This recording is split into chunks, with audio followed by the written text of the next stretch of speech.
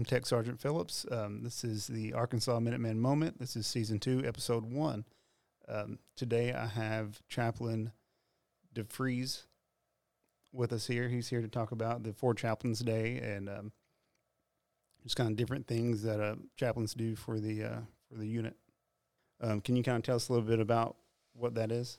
Yeah, thanks, Sergeant Phillips. Appreciate the opportunity to sit and share here for a few minutes. So for Chaplains Day, anyone who's going through chaplain school is going to hear about the four chaplains and their experience. This was four Army chaplains. Chaplain John Washington was a Roman Catholic priest. George Fox was a minister in the Methodist Church. And then Alexander Good was a Jewish rabbi. And there was also a Reformed minister named Clark Poling.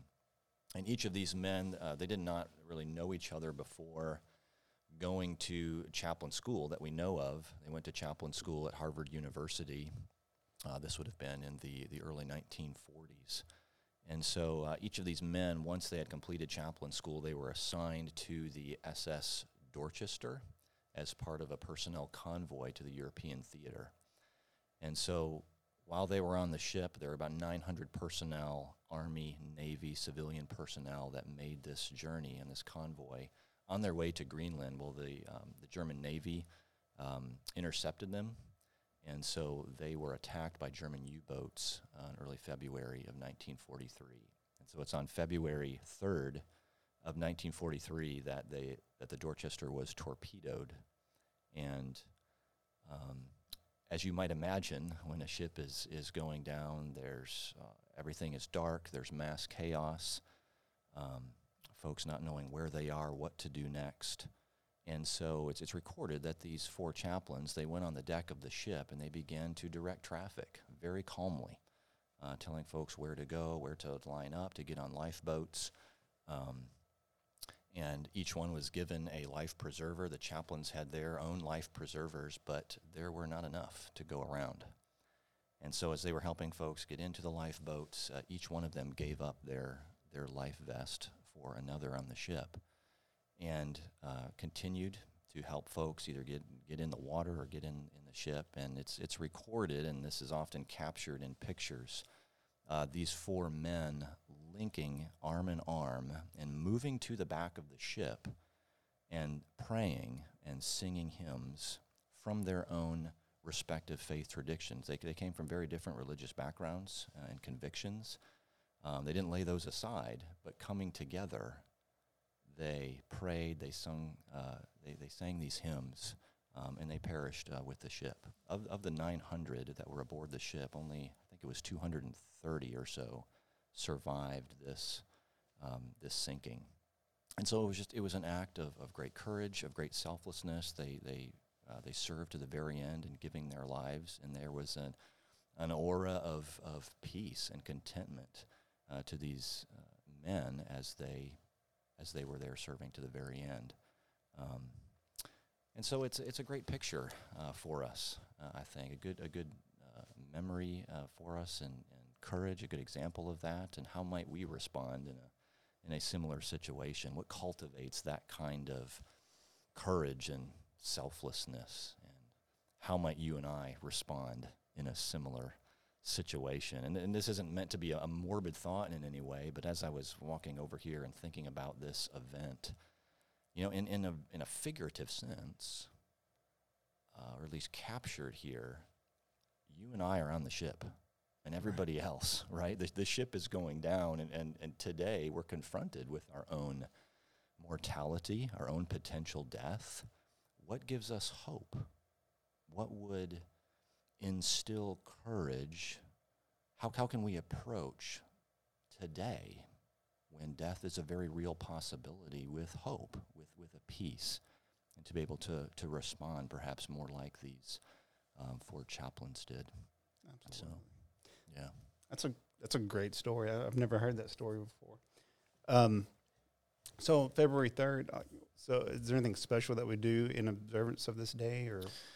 I'm not aware of any unique ceremonies or anything that's set aside. It's just a memory, taking note that this has happened, what the events that surrounded this event, and and how it makes us think, and encouraged to think as servicemen. But not that I'm aware of any. There are chapels that are named after these four chaplains. Sometimes they're referred to as the immortal chaplains or the chaplains of the Dorchester. But nothing specific or a special ceremony or anything like that I'm aware of within the wing at this time. I was kind of doing some research on Fort Chaplain's Day before you came over today, and I guess the big thing it talked about, I think you kind of covered it, was it kind of shows us the importance of faith, courage, and like selflessness. So how do you, or how can we apply some of those things based off this story into our own lives? Oh, that's a great question, and something really, I think that's why we celebrate the day, is to think about how do I apply this to my own life? Where can courage, selflessness be found? I really think of those two things as two sides of the same coin. Can you think of a courageous act that doesn't require selflessness? Right. Or someone that does something selfless that doesn't take courage? And I think when we're talking about selflessness and thinking about selflessness, it's important to recognize what it isn't. Selflessness is not thinking less of oneself, if that makes any sense. I'll, as a Protestant Christian chaplain, I'm leaning into the Holy Scriptures as my source of truth and authority, and the Bible teaches us very clearly that the Creator God has made human beings in His image. And so human beings are copycats and representatives of the Creator God in this time and place. And because of that, we have an inherent dignity and honor and value and meaning and purpose. And so if that is embraced, if that is true, then I think that gives a certain level of confidence, self-assurance, maybe even could we say courage, right, knowing that as a human being I have this inherent dignity and value. I think there's an important piece there. So we don't think less of ourselves. Well, I'm just a nobody. I'm no good. What can I possibly contribute? And then on the flip side of that, so not thinking less of ourselves, but thinking of ourselves less. Right. Yeah, I look at it as kind of putting others before we put ourselves, like taking care of other people before we take care of ourselves. Yeah, which really is, it's hard to imagine a more countercultural perspective than that, or countercultural message. I mean, we live in a time and a day and age where it's all about me, right? Right. What I think, what I believe, what I want to say is true, and that you find a lot of selfishness and a lot of entitlement in that particular area. But selflessness, thinking less of oneself, like you said, is really looking outside of oneself, looking to another. There is something else that I'm going to live for, that I'm going to serve. How do you think we can implement that idea into like our work as airmen, as guardsmen? Yeah. I mean, I'm tremendously encouraged just by the fact that you and I are sitting here. We have a uniform on. I'm encouraged by all the other members maybe listening to this podcast or a part of the wing that are putting on a uniform. Right. Just that very thing is a selfless act. There is someone or something that I am willing to serve, the mission of the nation, or to serve this state when called upon, and I'm going to continue to train and hone skills so that I am ready to do that. So I can look outside of myself and serve others, serve the needs of others. And to even do that to the nth degree. And that's where we see this picture of the four chaplains. Again, as a Christian chaplain, I'm thinking of the Lord Jesus, who came not to be served, but to serve, and to give his life as a ransom for many. And every now and then we get these glimpses, we get these pictures of what service looks like to the nth degree. These chaplains didn't give their lives as a ransom, but they showed a love to the nth degree. And I think this is where courage comes in.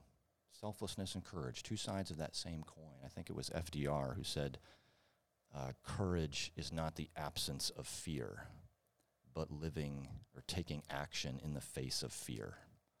And I think that's really helpful. It tells us that, well, fear just doesn't go away. Fear is still there. Fear is a very powerful motivator. We will do things, not do things out of fear all the time. And so courage has to somehow work through, some would say conquer, that fear. There has to be a greater inspiration, a greater motivation to work through that fear. And I would purport that the strongest motivation and force we have as human beings is love. Absolutely. And so, again, we talked about can we differentiate, between courage and selflessness? How about courage and love? I think every act of courage, really, when we take that to its end, is an act of love. And so we see that pictured by these four chaplains, again, coming from very different backgrounds. They could say, we're going to love. And we know how to do that to the very end. Mm-hmm. And that's giving our lives. And as we raise our right hands, we put the uniform on, we continue to train as Minutemen, women in the Guard. We're saying we're willing, when that time comes, to serve to that nth degree.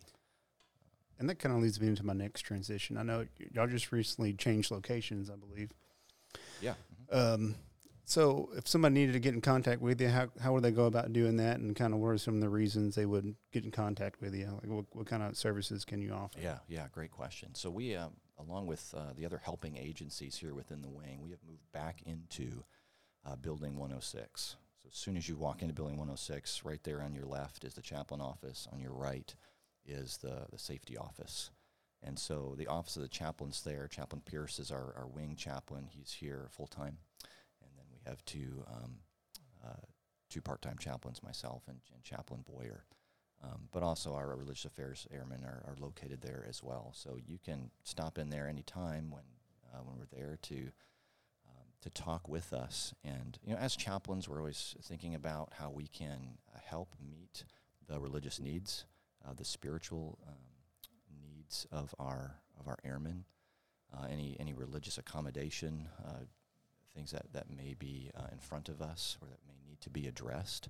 We're there to talk about. But I like to tell folks that I think that the greatest service that we can provide, the greatest help, is to maybe sit like you and I are sitting right now at a table and just have a conversation about what's going on in life. Absolutely. We can talk about anything. Chaplains have that privileged communication where it's not going anywhere. It's not going to significant others or spouses or supervisors, coworkers. That conversation stays between us, and that's really, really important. Yeah, sometimes just giving somebody just a place to vent and kind of just express themselves, and that kind of does help out a lot for somebody. Oh yeah, absolutely. So I think that's the big thing. If someone wants to sit down and just, whether it's a formally scheduled time of counseling or just informally, hey, I want to go talk to somebody about this financial decision or about this work decision or something like that. We're there to process those types of things. All right. Is there anything else you'd like to cover? Or? I think it's a neat and an important day to recognize these four chaplains.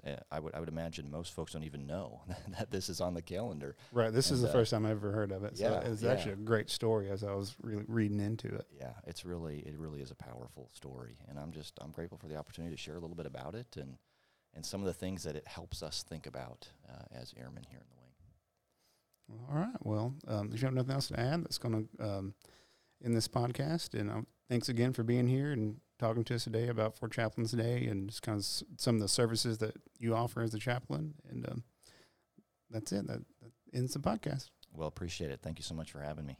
Yes, sir. We are Mission Ready Airmen, providing premier training to the C-130 and cyber enterprises, capitalizing on partnerships to support the state and defend the nation. Our vision is to be a diverse family of airmen, dedicated, adaptive, and empowered to lead.